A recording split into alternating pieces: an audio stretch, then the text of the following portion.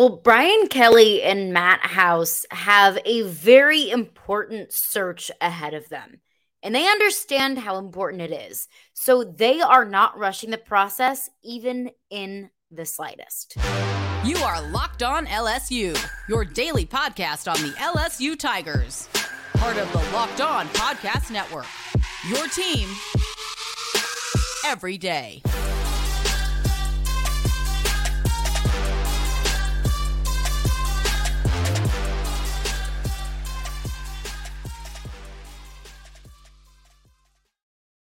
Well, thank you for making Locked On LSU your first listen every day. We are free and available wherever you get your podcast. Plus, you can find us on YouTube as well. Watch the podcast, listen to the podcast, watch it on your desktop, on your smart TV, listen on the go. Just always appreciate y'all for making Locked On LSU your first listen every day. My name is Caroline Fenton, and I'm your host, as I am every day.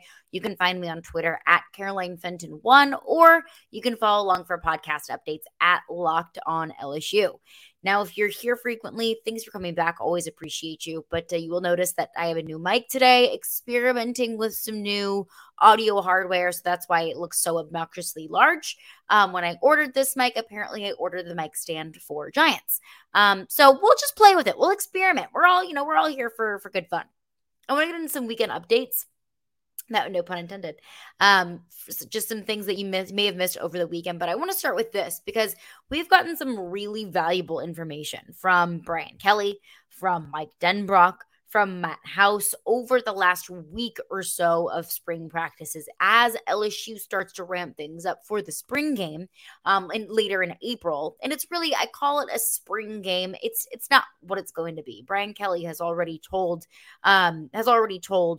us, reporters, media, fans, it's not going to be a true spring game, purple versus gold, purple versus white, however they want to, call the team names. It's not going to be like that. It's not going to be a true game, but you're at least going to see who's been getting some work. You're going to see some of the young guys that we haven't seen yet. So I'll say we're ramping up for the spring game. Just keep in mind that that's not exactly clearly what it is. But before we get into some of the spring updates, I got to let y'all know that today's edition of Locked On LSU is brought to you by HelloFresh. Skip trips to the grocery store and count on a HelloFresh to make home cooking easy, fun, and more importantly, affordable. So that's why it's America's #1 meal kit. So go to HelloFresh.com/college60 and use code college60, COLLEGE 60 for 60% off plus free shipping. So pretty great deal there. But one of the biggest storylines that we're going to see follow LSU throughout the offseason, of course, it's going to be the transfers. Of course, we're going to be looking at the freshmen. Of course, we're going to be looking at the quarterbacks. But now there's a new hole or a new question mark that has emerged since defensive line coach Jamar Cain decided to leave LSU and head to the NFL. Now, don't blame him in the slightest. He had a great opportunity to follow Sean Payton to the Denver Broncos.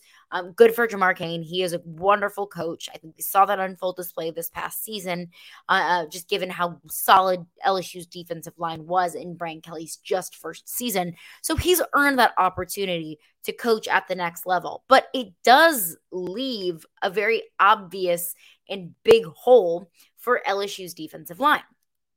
Now, this is something that we've touched on several times on the podcast before, but just to reiterate that, LSU is dealing with a good bit of injuries during spring practice, especially on the defensive side of the ball, especially on the defensive line. We know Mekhi Wingo had a injury corrective surgery at the end of last season. We know Mason Smith obviously tore his ACL at the beginning of this past season against Florida State, and Mason Smith isn't going to be a full go probably during spring. But so you have all of these holes on the defensive line, at least for now, but I've said it before and I stand by it. It's a good thing in the weirdest way possible. If you want to find the teeniest, tiniest silver lining and maybe a dark gray cloud over this position group for now, it is that some of these young guys get some work. Some of these transfers get first team reps. So those are all good things, but they just don't have that coach in place in order to coach them up, to evaluate the young talent, to evaluate the transfers. Yes, they have guys within the building. Gerald Chapman is one of them that Brian Kelly mentions, who is a defensive analyst for LSU. He served as the defensive line coach at Colorado this past year. He's been serving as kind of the interim defensive line coach. And Brian Kelly mentioned him and how they're approaching this defensive line coaching searching process. This was Brian Kelly. Just with the defensive line, how are you guys working things around right now with Jamar gone, and just when do you kind of expect maybe something to happen there? Coach Chapman, as you know, is a well-credentialed, experienced defensive line coach. So obviously he's coaching the interior defensive linemen during the spring. We feel great about that. And then Coach Jancic is coaching the Jack. So from that perspective, we'll go through the spring. And then, obviously we're, putting together our thoughts relative to, do we hire within? Do we go outside? And I think all of our options are on the table. We think it's important that, this is a position that we examine all options. But again, we have, outstanding coaches here, and we want to be able to get through the spring and then go from there. So Brian Kelly mentions Gerald Chapman, of course, like I said, defensive analyst for LSU, is the defensive line coach at Colorado this past year. He's been serving in that role to at least oversee the defensive line. But as you can take away from what Brian Kelly had to say there, this team's in no rush. At least Brian Kelly and Matt House are not in a rush to find that guy. Now, that could be for a multitude of different reasons. And I would agree for the most part that you want to do your due diligence. You want to make sure that you go through the vetting process, that you do your homework, that you have a lengthy interview process to ensure that the guy that you bring in is the right guy. Because as Matt House stated this past week, and as Brian Kelly also said this past week, this is a game, this is a league that is won in the trenches. The defensive line, as well as the offensive line, is so key. These are games in the SEC, in this league, these are games that are won and lost at the line of scrimmage. And Brian Kelly even doubled down on the importance of the defensive line and how key it is to find the right guy to bring in to this football team. I think if you would just look at assembling a staff in the SEC, look at the position groups that make, such an important impact on your team. And, I mean, you'd hard-pressed to say that the defensive line is not as important as any position. So, recruiter and talent developing is got to be at the top of the list. So the ability to recruit in the SEC and develop talent is got to be 1A, 1B. So, what does that mean? I mean, I think, it narrows your pool, from that perspective. Experience then comes into being part of that, right? You can't be an inexperienced, never been in the SEC or knows the recruiting of this landscape and be a qualified candidate. He knows, as well as Matt House knows, how important it is to get the right guy, especially for a position group that's not just obviously very important, but also a position group that's undergoing a good bit of overhaul. Jaquelin Roy, Ali Gay, B.J. Ojulari, 3 cornerstone pieces of your defensive line, one of the most important position groups on your team, heading to the NFL draft. Now you're faced to replace those three guys, those very key important guys. Now, they're not going to do it alone. It's not Matt House doing it alone. Gerald Chapman's in the building. I do kind of think, and this is just simply my opinion based off of nothing that I've heard whatsoever, but just based off my opinion, I would probably say that Gerald Chapman's not going to be your guy since they're going throughout this entire process. And maybe they're taking the time, letting Gerald Chapman do his thing, and they'll evaluate him. Maybe they'll look at him and say, hey, you've done a great job over the last few weeks. We do want you to be the defensive line coach. I would think that if you had a guy within the building that you wanted to take over that job, that you would probably know that by now. So I tend to lean that it's going to be a guy from the outside, and that's why they're going through this process. I don't know if it is they have somebody in mind and they're going through that interviewing process and they want to make sure that they meet enough people, whether that's Brian Kelly's, one of his old guys, one of his old pals from Notre Dame, and they want everybody within the building to interview him and meet him and get him acclimated to the team, get him bought into the team. I don't know if it's them waiting on something. Is it, it's a contract to run out? Is it, I don't know. I don't know the answer to that question. But I do think that taking your time is key. But you can't take too much time. You don't want a defensive line coach to come in the middle of training camp where you're not in the phase of, okay, let's get everybody up to speed about what the expectations are every single day. Let's not get everybody up to speed about what our defensive scheme is going to be, what the expectations are going to be day in and day out. But it's, okay, who's going to be our starter when we play Florida State? You can't have that. You can't have a guy coming into the building too late, and now that coach has to get caught up, especially with a group that's so new. And I'm not saying that it's lacking leaders. Not in the slightest. Mekhi Wingo's coming back for his second year. Mason Smith was one of those guys even going into last year that I said Mason Smith is going to step up in a big way, both on the field and in the locker room as a player and as a leader. And I think Mason Smith only continues to carry that on, even though he was injured this past year. So it's not lacking leadership and it's not lacking veteran presence, but it's not easy to fill those three holes that they're going to be forced to fill, especially when you're filling those holes with either young guys or guys who haven't been in the program, like a Braden Swinson, a Jalen Lee, so on and so forth. So a big hole to fill, of course, with a defensive line coach position. They can afford to take the time now, but you don't want to take too much time. So we'll continue to keep everybody updated with that defensive line coaching search. I don't think it's going to arise in the next couple of weeks. I would say maybe the next couple of months, you'll start to see some names popping out as they start to go throughout the interview process. But of course, we will keep everybody updated with all of that with the defensive line coaching search. And throughout the week, I want to continue to touch on the defense and the defensive line because we've seen some really interesting standout freshmen. So we'll get into that throughout the week. But coming up next, a little bit of a weekend roundup. LSU, South Carolina, they tie the series in what was a wonky series. We'll fill you in on everything that went down in Columbia, South Carolina over the weekend.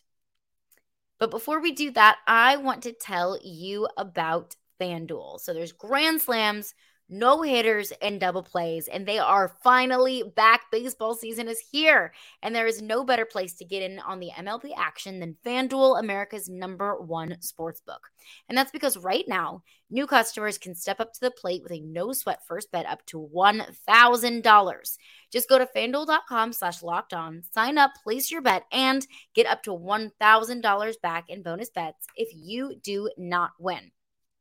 So I think one of your best bets, maybe one of your easiest bets of this season, carrying over from last season, is an Aaron Judge anytime home run hitter. But if you want to throw a little bit of kind of a funky one, maybe one that might not have, that might not be hammered as much around the sports books, I'm looking at Austin Riley being a anytime home run hitter in the next Braves game coming up here. I'm a St. Louis Cardinals fan, so I'm going to be a homer and say throw some cash on a Nolan Arenado anytime home run score as well. Or you can also combine some of those bets for a same game parlay with your favorite matchup of the day. You pick your allegiances, whether you're an Astros fan, a Braves fan, a Cardinals fan like I am. You can place a same game parlay for a chance at a bigger payout on the FanDuel Sportsbook app. So don't miss your chance to get a no-sweat first bet up to $1,000 when you join FanDuel today. Just go to FanDuel.com/lockedon to sign up. FanDuel, the official partner of Major League Baseball. Well, thanks again for making Locked On LSU your first listen every day. Of course, we are free and available wherever you get your podcasts. So, a little bit of a weekend roundup here. LSU on the road at South Carolina, taking on the Gamecocks in Columbia, South Carolina. And South Carolina is a really solid team. South Carolina is a very solid team now. The SEC East is shaping up to be incredibly competitive. Vanderbilt and South Carolina each really hot. Vanderbilt just dropped their first game of the season against Missouri over the weekend.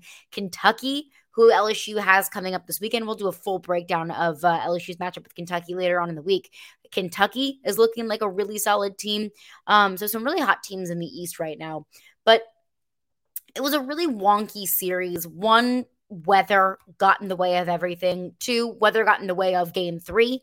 So when LSU was supposed to play a Thursday, Friday, Saturday series, it was pushed back to play 2 games on Saturday with a little doubleheader on Saturday. But of course, weather got in the way. If you watched the Masters, you knew how bad the weather was in the southeast portion of the United States over the weekend, with an absolute monsoon in Augusta, Georgia on Saturday. Wasn't very different in Columbia, South Carolina either. So LSU and South Carolina only able to get 2 games in. LSU drops game 1, 13-5. And it was bad from the start. It really was, because of course, Paul Skeens on the mound for game 1, and then it got called for a weather delay. So Paul Skeens was already 3 innings in, and at that point, he was already done. So Paul Skeens pitches 3 innings, which is really about half of what you could probably expect from a normal night from Paul Skeens, given no weather issues. So once Paul Skeens got pulled, it was just kind of a rotation of arms coming in and out of the bullpen that just didn't bring you the same kind of heat. Even Paul Skeens, in those first 3 innings against South Carolina, he was walking a good bit of batters, couldn't really get in a good groove and a good mojo. So the arms on in game 1 weren't great.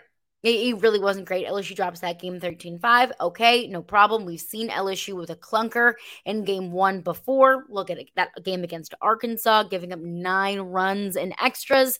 Turn around, game 2, get things together, and take the series. So in game 2, LSU gets down early. So that was one of my biggest takeaways from the weekend, and especially from this game 2, that you simply cannot count this team out ever. So they're down 4-0. Tommy White and Jordan Thompson's 2-run bomb in the middle of the game in the 3rd inning cut South Carolina's lead from 4-0 to 4-3. So now you are getting back in the game. You're down 4-0 through 3 innings. Now you're down 4-3. And then South Carolina comes back and responds in the 5th inning with a 3-run inning. So now South Carolina leads 7-3 when really they had most of the offensive momentum all game long. LSU starts to pull themselves out of this hole, and South Carolina just takes it. And I'm watching this game and I'm thinking, great, okay, it seems like every time LSU takes 2 steps forward, South Carolina takes 4 steps forward, and they're just constantly playing from behind. And I'm thinking, man, with the way that this bullpen is looking, with some of the injuries, with the way that the offense has been kind of hot and cold, I don't know how great I feel about this game. And at this point, I'm frustrated. I'm mad. I'm thinking LSU's losing its first series of the season, rather, until the 8th inning, and Gavin Dugas saves this team yet again with a grand slam in the 8th inning to tie it 7-7. All of the momentum is on LSU side at this point. Obviously, bringing home a massive, massive play like that, LSU ends up taking game 2 in the 9th inning with a Cade Beloso RBI single, brings Dylan Cruz home with a winning run. LSU wins 8-7 in a wild game, an absolutely wild game. And I tweeted this out. I said, it didn't even break a sweat. Totally kidding. Complete sarcasm. I was sweating that game big time. And of course, game 3 was canceled. And after this series, I stepped away from it and I said, LSU's going to fall from that number 1 spot. That's okay. The bullpen had been not looking great, a little banged up. Chase Shores, it looks like he's dealing with an arm injury. And then also Garrett Edwards, not 100%. So not a full update on what's going on with both Chase Shores or Garrett Edwards, but you got 2 promising arms that you wanted to rely on and start to bring excuse me, into this rotation a little bit more that are each banged up. So, and then you throw in the weather issues, just this bullpen. It wasn't great over the weekend, I'll be completely honest. And they were saved by the offense, saved by Gavin Dugas yet again this weekend. So I thought, okay, they're going to fall. And the only thing that could have helped LSU or saved LSU was getting to redeem themselves in that third game with a commanding offensive performance in game 3. Now, that also could have dug them in an even bigger hole.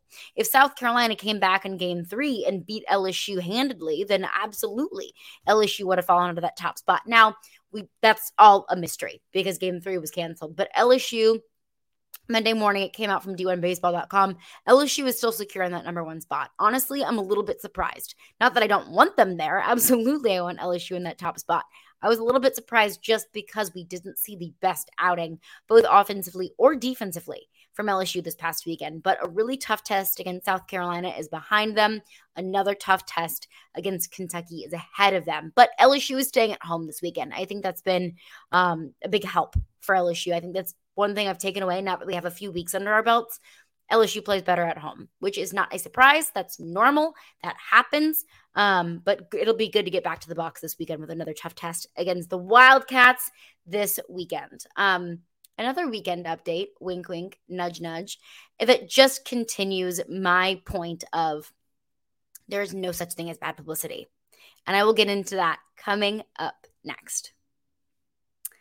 Well, thanks again for making Locked On LSU your first listen every day. We're free and available wherever you get your podcast, but check us out on YouTube as well.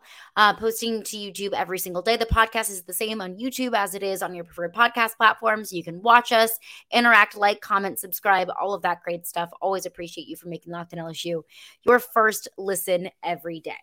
So a little bit of a peek behind the curtain about me. I'm a diehard SNL fan. I have been my entire life. Ever since I was a kid, I used to love staying up late with my parents on a Saturday night and watching Will Ferrell and Sherry O'Terry and Tina Fey all the way back to the early 2000s squad.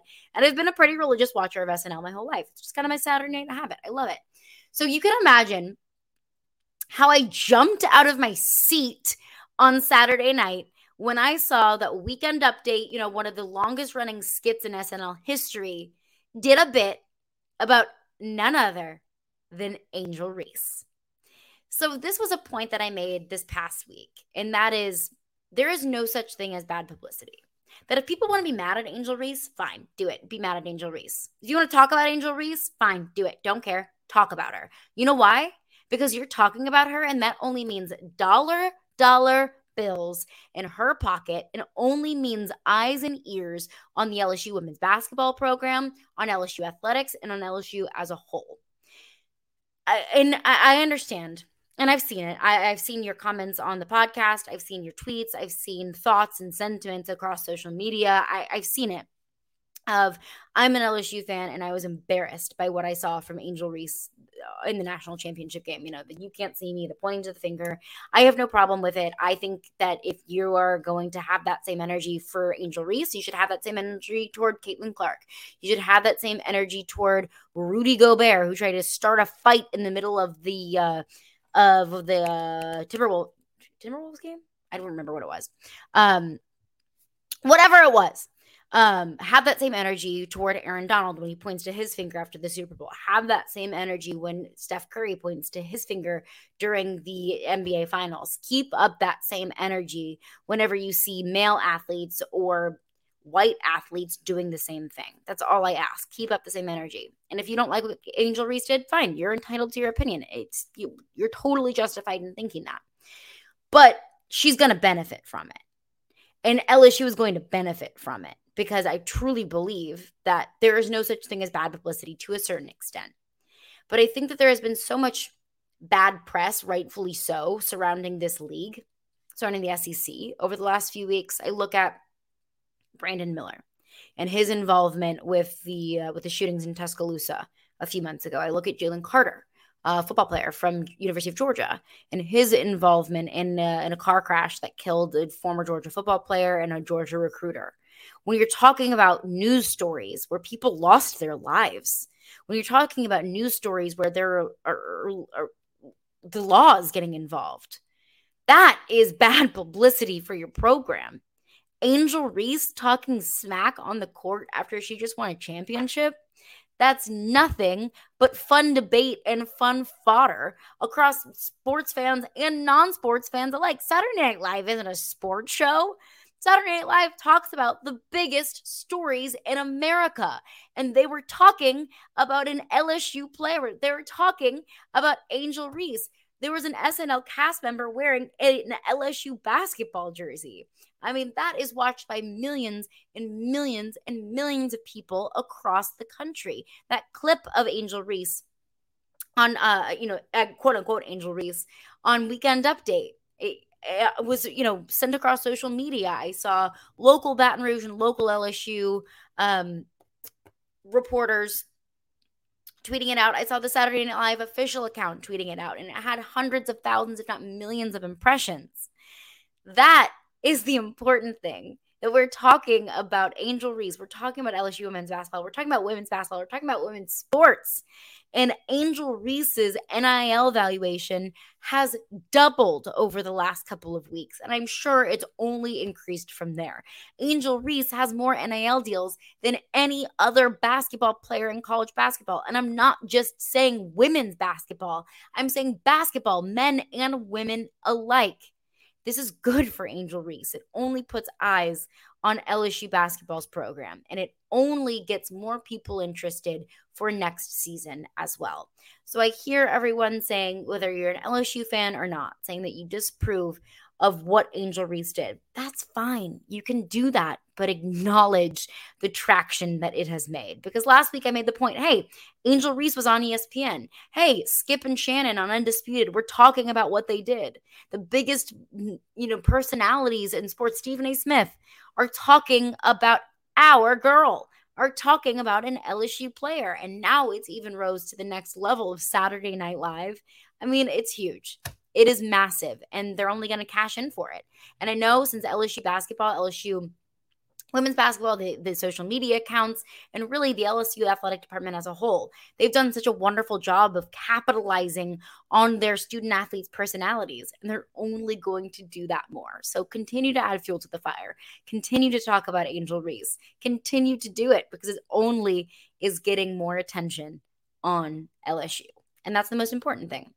But that's going to do it for me today. Thank you for making Locked On LSU your first listen every day. We're free and available wherever you get your podcasts. Coming up on tomorrow's podcast, some rising and falling draft stock. The NFL draft season is upon us. There are several LSU Tigers entering the NFL draft and have draft dreams coming up at the end of April. So whose draft draft stock is rising, whose is falling? We'll get into that on tomorrow's podcast.